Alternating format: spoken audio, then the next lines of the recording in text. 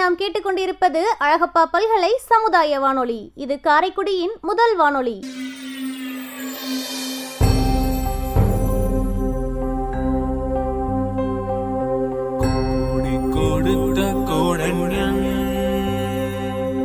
குடியிருந்த வீடும் கொடுத்த தெய்வம்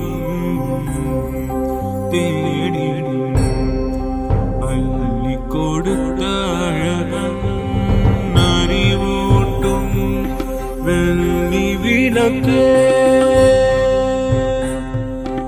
அறிவூட்டும் வெள்ளி விளக்கு தவத்தால் தோன்றி முயன்றாமை காக்கும் வள்ளலே அன்பிலார் அழகப்பாவின் நரம் பணி போற்றி செய்வோம், நரம் பணி போற்றி செய்வோம்.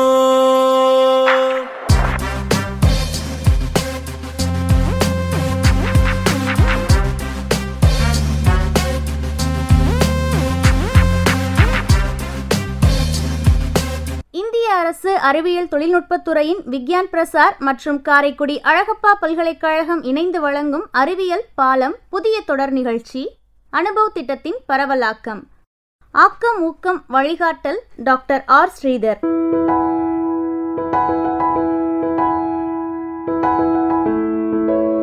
வடிவமைப்பு செயலாக்கம் காரைக்குடி அழகப்பா பல்கலைக்கழகத்தின் சமூக பணித்துறையின் துறைத் தலைவர் மற்றும் பேராசிரியர் KR முருகன் அவர்கள்.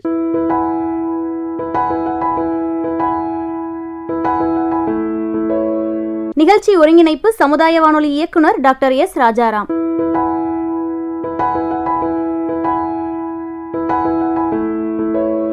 தயாரிப்பு குழு RJ Kamakshi, PL Kaverimanian, S. Rosy, M. Dhanalakshmi.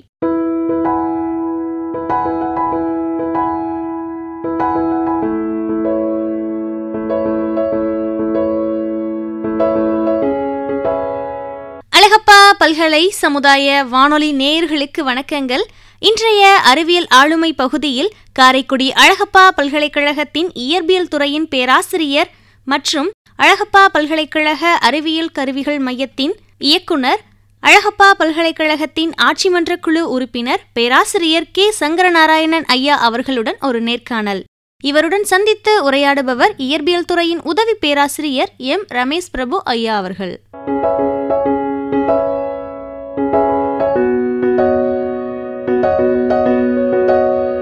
நேயர்கள் தொடர்ந்து இணைந்திருப்பது நேர்காணலின் இரண்டாம் பகுதி. நமது இந்தியாவை பொறுத்தவரையில் 2010-11 கிட்டத்தட்ட 39,400 பேட்டன் என்று சொல்லப்படும் காப்புரிமை பெறப்பட்ட நிலையில் தற்பொழுது, அதாவது 2020-21 58,502 என்று உள்ளது. இதை எவ்வாறு உணர்கிறீர்கள்? இது மிகவும் வரவேற்கத்தகுந்த ஒரு விஷயமாகும். ஏனெனில் நாம் இதுவரை செய்த பல ஆராய்ச்சிகளையும் சரி, ஆராய்ச்சி திட்டங்களை நாம் பார்க்கும் பொழுது பெரும்பாலானவை நம்மளுடைய இன்டர்நேஷ்னல் ஜேர்னல்லையோ இல்லை நமது நாட்டில் இருக்கக்கூடிய ஜேர்னல்லையோ பப்ளிஷ் பண்ணுறதோடு முடிஞ்சு போயிடும். அதற்கு பியாண்டாக போய் நம்ம அதை கமர்ஷியலைஸ் பண்ணுறோன்னு நம்ம இது வரைக்கும் நம்ம அதை முயற்சி எடுத்ததில்லை. அந்த வகையில் இப்போ நீங்கள் கூறின இந்த எண்ணிக்கை நமக்கு ஒரு நல்ல விஷயத்தை நமக்கு புலப்படுத்துது. ஸோ அதிகமான ஆராய்ச்சியாளர்கள் இப்போ தன்னுடைய கண்டுபிடிப்புகளை எல்லாருமே IPR என்று சொல்லக்கூடிய அந்த இன்டலெக்சுவல் ப்ராப்பர்ட்டி ரைட்ஸாக மாற்றும் பொழுது அது அவர்களுக்கு சொந்தமாகவோ இல்லை அவர்களை சார்ந்த நிறுவனங்களுக்கு சொந்தமாகவோ இல்லை அந்த நாட்டுக்கோ அது மிக பயன்படும். ஸோ அவ்வாறு நினைக்கும் விதத்தில் இந்த எண்ணிக்கை நமக்கு மிக ஒரு சாதகமான சூழ்நிலை உருவாகி கொண்டிருக்கிறது என்றே நான் நினைக்க தோற்றுகிறேன். சரிங்க சார். ஆனால் இன்றைய நிலையில் ஒவ்வொரு ஆராய்ச்சியாளர்களும் நிறைய IPR பெறும் பொழுது சில சிக்கல்கள் வருகிறது. எவ்வாறு என்றால் அது அடித்தட்டு மக்களுக்கு சென்றடைய ஒரு இடையூறாக இருக்கிறதாக நான் உணர்கிறேன். இது பார்த்தீங்க என்றால் ஜோன்ஸ் சாக், அதாவது போலியோவிற்கு வேக்சின் கண்டுபிடித்தவர், அதற்கு காப்புரிமை பெற்றிருந்தால் இன்று இலவசமாக நாம் போலியோ சொட்டு மருந்து கொடுக்கப்பட்டிருக்க முடியாது. அவ்வாறு பார்க்கும் பொழுது இது அதிகமாகிக் கொண்டிருப்பதால் இது எவ்வாறு இதை பொதுமக்கள் அடித்தட்டு மக்களுக்கு சென்றடைய ஒரு சாதகமாக அமையும்? பொதுவாக நாம் ஐபிஆர் என்று சொல்லக்கூடிய அந்த பேட்டன் ரைட்ஸ் அதை நாம் ஒரு கட்டணமில்லா சேவையாக செய்திட முடியாது. நாம் அதற்கு ஒரு மினிமம் கட்டணம் செலுத்தி தான் அந்த ஐபிஆர் என்ற ஒரு பேட்டன் ரைட்ஸை நம்மளால் வாங்க இயலும். இது எல்லா நாட்டிற்கும் பொதுவான ஒன்று. ஸோ அப்படி பார்க்கும் பொழுது பெரும்பாலான பேட்டன்ஸ் கமர்ஷியல் ரீதியாக தான் அதை விற்கிறார்கள். நீங்கள் சொல்வது போல் அடித்தட்டு மக்களுக்கு சில சமயங்கள் இது ஒரு தொலைதூரத்தில் இருக்கக்கூடிய ஒரு விஷயமாக தான் படுகிறது. ஆனால் எல்லா பேட்டர்ன்ஸும் அப்படி இல்லை. உங்களுக்கு மிக பயன்படும் என்ற முறையில் தெரிய வரும் பொழுது அதில் ஒரு சிறு முதலீடு செய்து அதன் மூலம் நாம் ஒரு தொழில்நுட்பத்தையோ இல்லை ஒரு தொழிற்சாலையோ நம்மால் தொடங்க இயலும் என்றால் என்னுடைய கருத்தின்படி அந்த சிறு முதலீடு உங்களுக்கு மிக கூடிய விரைவில் உங்களுக்கு லாபமாக திரும்பி வருவதில் வாய்ப்பு உண்டு.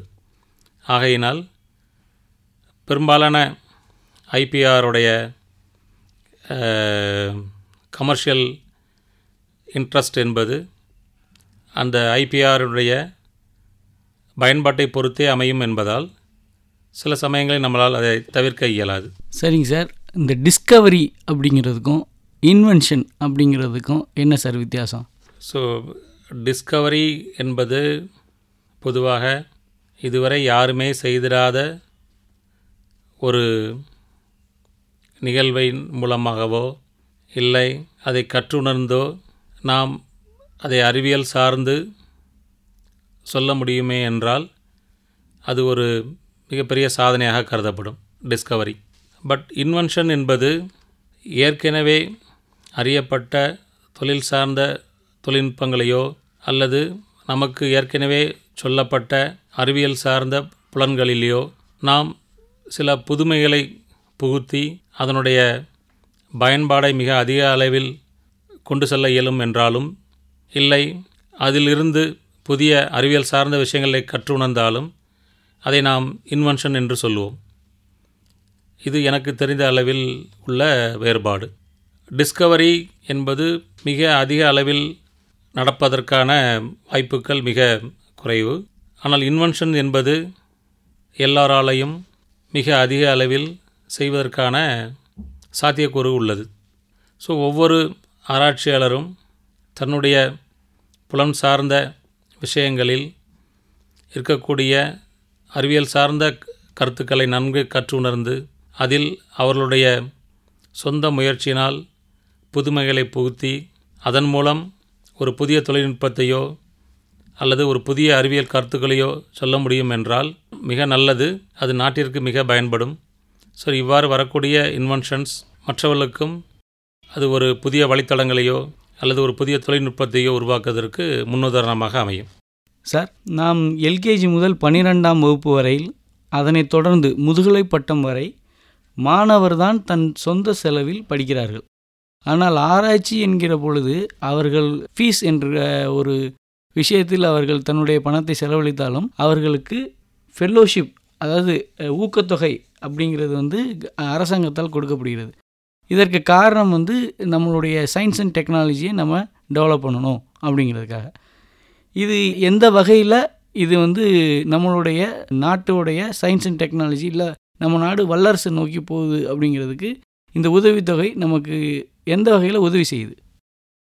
நாம் தற்போது நாலேஜ் எரா என்று சொல்லக்கூடிய அறிவியல் சார்ந்த நாலேஜ் எரா என்று சொல்லக்கூடிய காலகட்டத்தில் உள்ளதால் நாம் மிக அவசியமாக அதிக மாணவர்களை ஆராய்ச்சி திட்டங்களில் உட்படுத்தி அதன் மூலம் இந்த ஐபிஆர் என்று சொல்லக்கூடிய அந்த இன்டலெக்சுவல் ப்ராப்பர்ட்டி ரைட்ஸை அதிகமாக்குவதன் மூலம் ஒரு நாட்டை மிக வளமையான நாடாக மாற்ற இயலும்.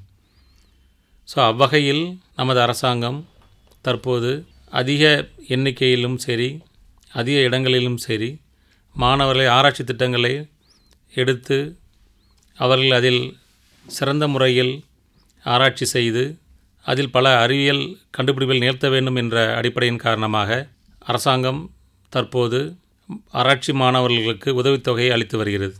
இது மிகவும் பயனுள்ள ஒன்று. இதை அவசியம் நாம் செய்ய வேண்டும்.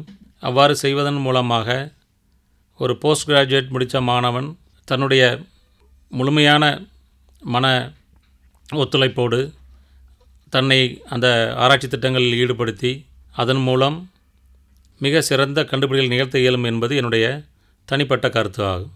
சார், இப்போ நீங்கள் இயற்பியல் துறையின் பேராசிரியர் மட்டுமின்றி அழகப்பா பல்கலைக்கழகத்தின் அறிவியல் கருவி மையத்தின் இயக்குநராகவும் உள்ளீர்கள். அதை பற்றி கொஞ்சம் கூறுங்கள் சார். நமது பல்கலைக்கழகத்தில் உள்ள யுனிவர்சிட்டி சயின்ஸ் இன்ஸ்ட்ருமெண்டேஷன் சென்டர் 2017ஆம் ஆண்டு முன்னாள் துணைவேந்தர் திரு சுப்பையா அவர்களின் சீரிய முயற்சியினால் தொடங்கப்பட்டது. தற்போது நமது அறிவியல் கருவிகளின் மையத்தில் 13 மிக உன்னதமான அறிவியல் கருவிகள் ஃபிசிக்ஸ், கெமிஸ்ட்ரி மற்றும் பயாலஜி சார்ந்த துறைகளுக்கு பயன்படும் என்ற அளவில் நாம் மிக சீரிய முறையில் செவ்வனே அதை பாதுகாத்து மற்றவர்களுக்கு பயன்படும் என்ற முறையில் பாதுகாத்து கொண்டிருக்கிறோம். சார், இந்த மையத்தில் இருக்கும் இந்த கருவியானது இப்பல்கலைக்கழக மாணவர்களுக்கு மட்டும்தானா அல்லது பிறருக்கும் உபயோகிக்க வசதி உள்ளதா? நமது பல்கலைக்கழகத்தில் உள்ள அந்த யூசிக் என்ற சென்ட்ரல் ஃபெசிலிட்டி நமது மாணவர்களுக்கு மட்டுமின்றி நமது பல்கலைக்கழகத்தில் இருக்கக்கூடிய அஃபிலியேட்டட் காலேஜில் ஆராய்ச்சி திட்டங்களை மேற்கொண்டுள்ள ஃபேக்கல்ட்டி மற்றும் ரிசர்ச் ஸ்காலருக்கும் இங்கு பயன்படுத்தும் முறையில் நாம் அதை அவர்களுக்கு வழங்கி கொண்டிருக்கிறோம். மிக குறைந்த யூசர் ஃபீ என்று சொல்லக்கூடிய உபயோகிப்பாளரின் கட்டணத்துடன் நம்மிடம் இருக்கக்கூடிய மிக advanced scientific equipments like XPS, TEM, SEM மற்றும் MALDI போன்ற கருவிகளை நாம் வழங்கி கொண்டிருக்கிறோம். அது மட்டுமல்லாமல் நமது தமிழ்நாடு மற்றும் இந்திய அளவில் இருக்கக்கூடிய பல்கலைக்கழகங்கள் கூட ஆராய்ச்சி மாணவர்கள் நமது கருவிகளை பயன்படுத்தி கொண்டிருக்கிறார்கள். சார், பல கோடி மதிப்பிலான கருவிகள் உங்களிடம் உள்ளது என்று கூறுகிறீர்கள். அதை பராமரிப்பது மற்றும் பராமரிப்பு செலவுகளை எவ்வாறு சமாளிக்கின்றீர்கள்? நம்மிடம் இருக்கக்கூடிய மிக மதிப்புமிக்க கருவிகளை நாம் மிக குறைந்த யூசர் ஃபீ என்று சொல்லக்கூடிய உபயோகிப்பாளர் கட்டணத்துடன் ஆராய்ச்சி மாணவர்களுக்கு நாம் வழங்குவதால் அதன் மூலம் பெறப்படக்கூடிய தொகையை மட்டும் கொண்டு நாம் நமது கருவிகளை மெயின்டெனன்ஸ் பண்ணுவதற்கும் அதில் இருக்கக்கூடிய கன்சூமபிள்ஸை மீட் பண்ணுறதற்கும் பல அதிகப்படியான அளவில் நாம் அதை பயன்படுத்தும் பொழுது வரக்கூடிய ஸ்பேர்ஸ் ரீப்ளேஸ்மெண்ட் போன்ற செலவுகளுக்கு நமது பல்கலைக்கழகம் மிக முன்னுதாரணமாக நமக்கு துணை நின்று இக்கருவிகளை மாணவர்களின் பயன்பாட்டுக்காக அதை செவ்வனே நாம் பாதுகாத்து கொண்டு வருகிறோம். அவ்வகையில் இந்த நல்ல தருணத்தில் நமது அழகப்பா பல்கலைக்கழக ஆட்சி மன்ற குழுவிற்கும் அட்மினிஸ்ட்ரேஷனுக்கும் எனது நன்றிகளை தெரிவித்துக் கொள்கிறேன். சார், இன்றைய காலகட்டமான அதாவது COVID-19 காலகட்டமான இன்றைய காலகட்டத்தில் ஒரு ஆராய்ச்சியாளராக அதிலிருந்து எவ்வாறு தற்காத்து கொள்வது அல்லது அதற்கு சம்பந்தமான ஏதாவது ஆராய்ச்சி செய்துள்ளீர்களா? நாம் நம்மளுடைய இந்த இக்கட்டான சூழ்நிலையில் நம்மை தற்காத்து கொள்வதற்கும் நம்மளை சார்ந்து இருப்பவர்களை தற்காத்து கொள்வதற்கும் நமது பல்கலைக்கழகத்தில் உள்ள ஸ்கில் டெவலப்மெண்ட் சென்டர் சார்ந்த மாணவருடன் அமர்ந்து அவர்கள் மூலமாகவும் நமது அனுபவத்தின் மூலமாகவும் நம்மிடம் இருக்கக்கூடிய ஏர் கண்டிஷனர்ஸில் UV லைட் என்ற ஒரு தொழில்நுட்பத்தை பயன்படுத்தி அந்த ஏர் கண்டிஷனர் மூலமாக வரக்கூடிய உள் செல்லக்கூடிய காற்றை தூய்மைப்படுத்துவதற்கு, எப்படின்றால் நமக்கு எல்லாருக்கும் தெரியும் UV லைட் பாக்டீரியா மற்றும் வைரஸை கொல்லும் திறன் உள்ளது.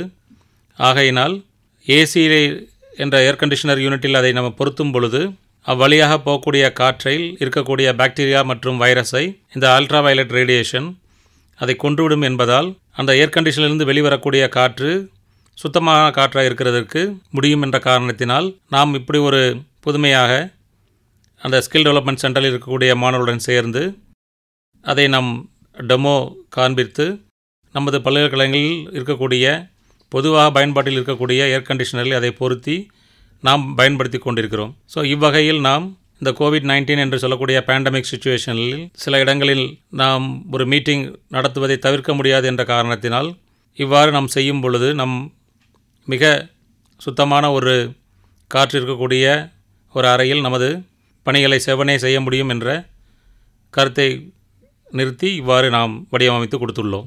அது மட்டும் இல்லாமல் நமது இல்லம் மற்றும் அலுவலகங்களில் இருக்கக்கூடிய கழிவறையில் பயன்படுத்தக்கூடிய டிஸ்இன்ஃபெக்டன்ட் லிக்யூட் அதை டிஸ்பென்ஸ் பண்ணுறதற்காக நாம் ஒரு ப்ரெஷர் பேஸ்டு ஒர்க் பண்ணக்கூடிய ஒரு வால்வை ஒன்று டிசைன் செய்து அதை நாம் ஃப்ளஷ் டேங்கில் மாட்டும் பொழுது அதிலிருந்து அந்த லிக்விட் டிஸ்பென்சர் குறிப்பிட்ட அளவில் அங்கு நம்ம பயன்படுத்தக்கூடிய தண்ணீரில் கலந்து நமக்கு ஒரு பாதுகாப்பான சூழ்நிலையை உருவாக்கும்.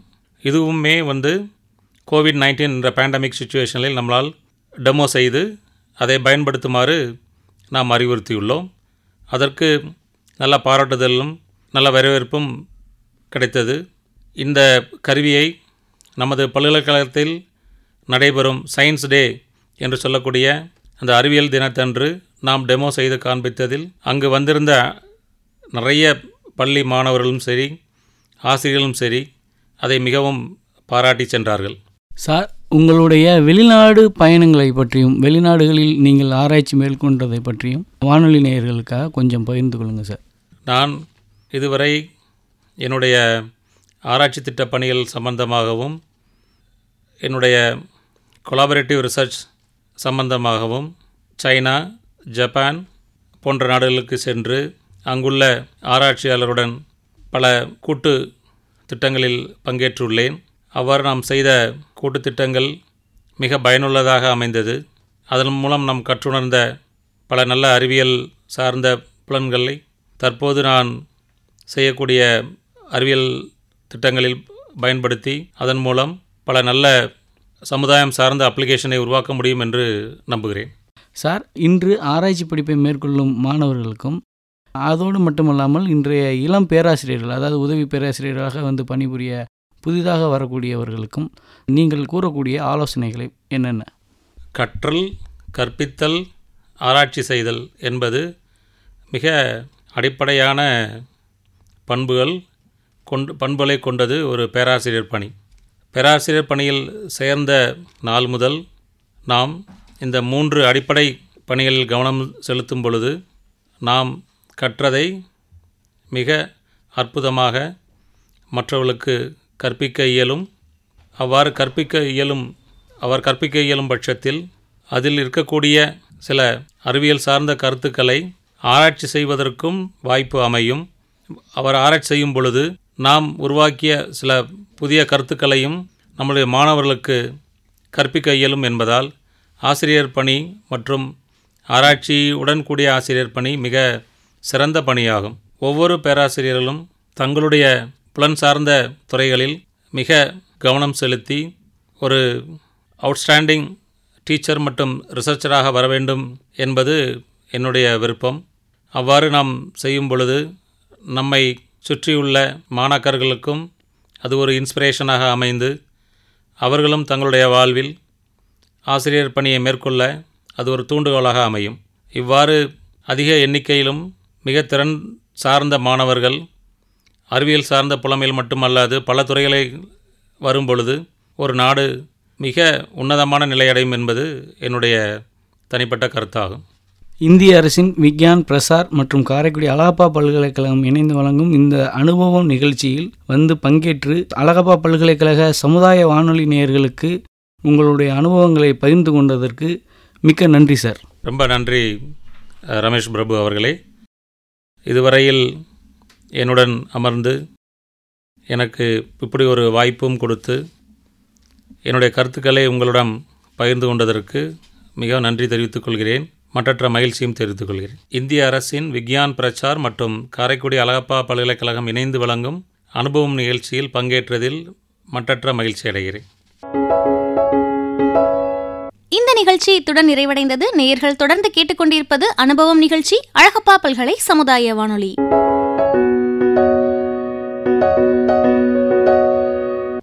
பகுதியில் காரைக்குடி அழகப்பா பல்கலைக்கழகத்தின் அறிவியல் ஆளுமைகளுள் ஒருவரான அழகப்பா பல்கலைக்கழகத்தின் இயற்பியல் துறையின் பேராசிரியர் மற்றும் அழகப்பா பல்கலைக்கழகத்தின் அறிவியல் கருவிகள் மையத்தின் இயக்குனர், அழகப்பா பல்கலைக்கழக ஆட்சிமன்ற குழு உறுப்பினர் பேராசிரியர் கே சங்கரநாராயணன் ஐயா அவர்களுடனான நேர்காணலை நம்ம கேட்டோம். இந்த நேர்காணல்ல பல ஆக்கப்பூர்வமான அறிவியல் சார்ந்த கேள்விகளை முன்வைத்து நேர்காணலை ரொம்பவுமே பயனுள்ளதாக பகிர்ந்த அழகப்பா பல்கலைக்கழகத்தின் இயற்பியல் துறையின் உதவி பேராசிரியர் எம் ரமேஷ் பிரபு அவர்களுக்கும் நம்ம அழகப்பா பல்கலை சமுதாய வானொலியின் நன்றிகள். நிகழ்ச்சியை கேட்டு ரசிச்ச நேயர்களுக்கும் அழகப்பா பல்கலை சமுதாய வானொலியின் நன்றிகள். இந்த நிகழ்ச்சி நேயர்களாகிய உங்களுக்கு மிகவும் பயனுள்ளதாக அமைந்திருக்கும். இந்த நிகழ்ச்சி பற்றிய கருத்துக்கள் நம்ம அழகப்பா பல்கலை சமுதாய வானொலியின் மின்னஞ்சல் முகவரிக்கு வரவேற்கப்படுகின்றன. கருத்துக்கள் அனுப்ப வேண்டிய மின்னஞ்சல் முகவரி comradio@alagappauniversity.ac.in. நன்றி நேயர்களே.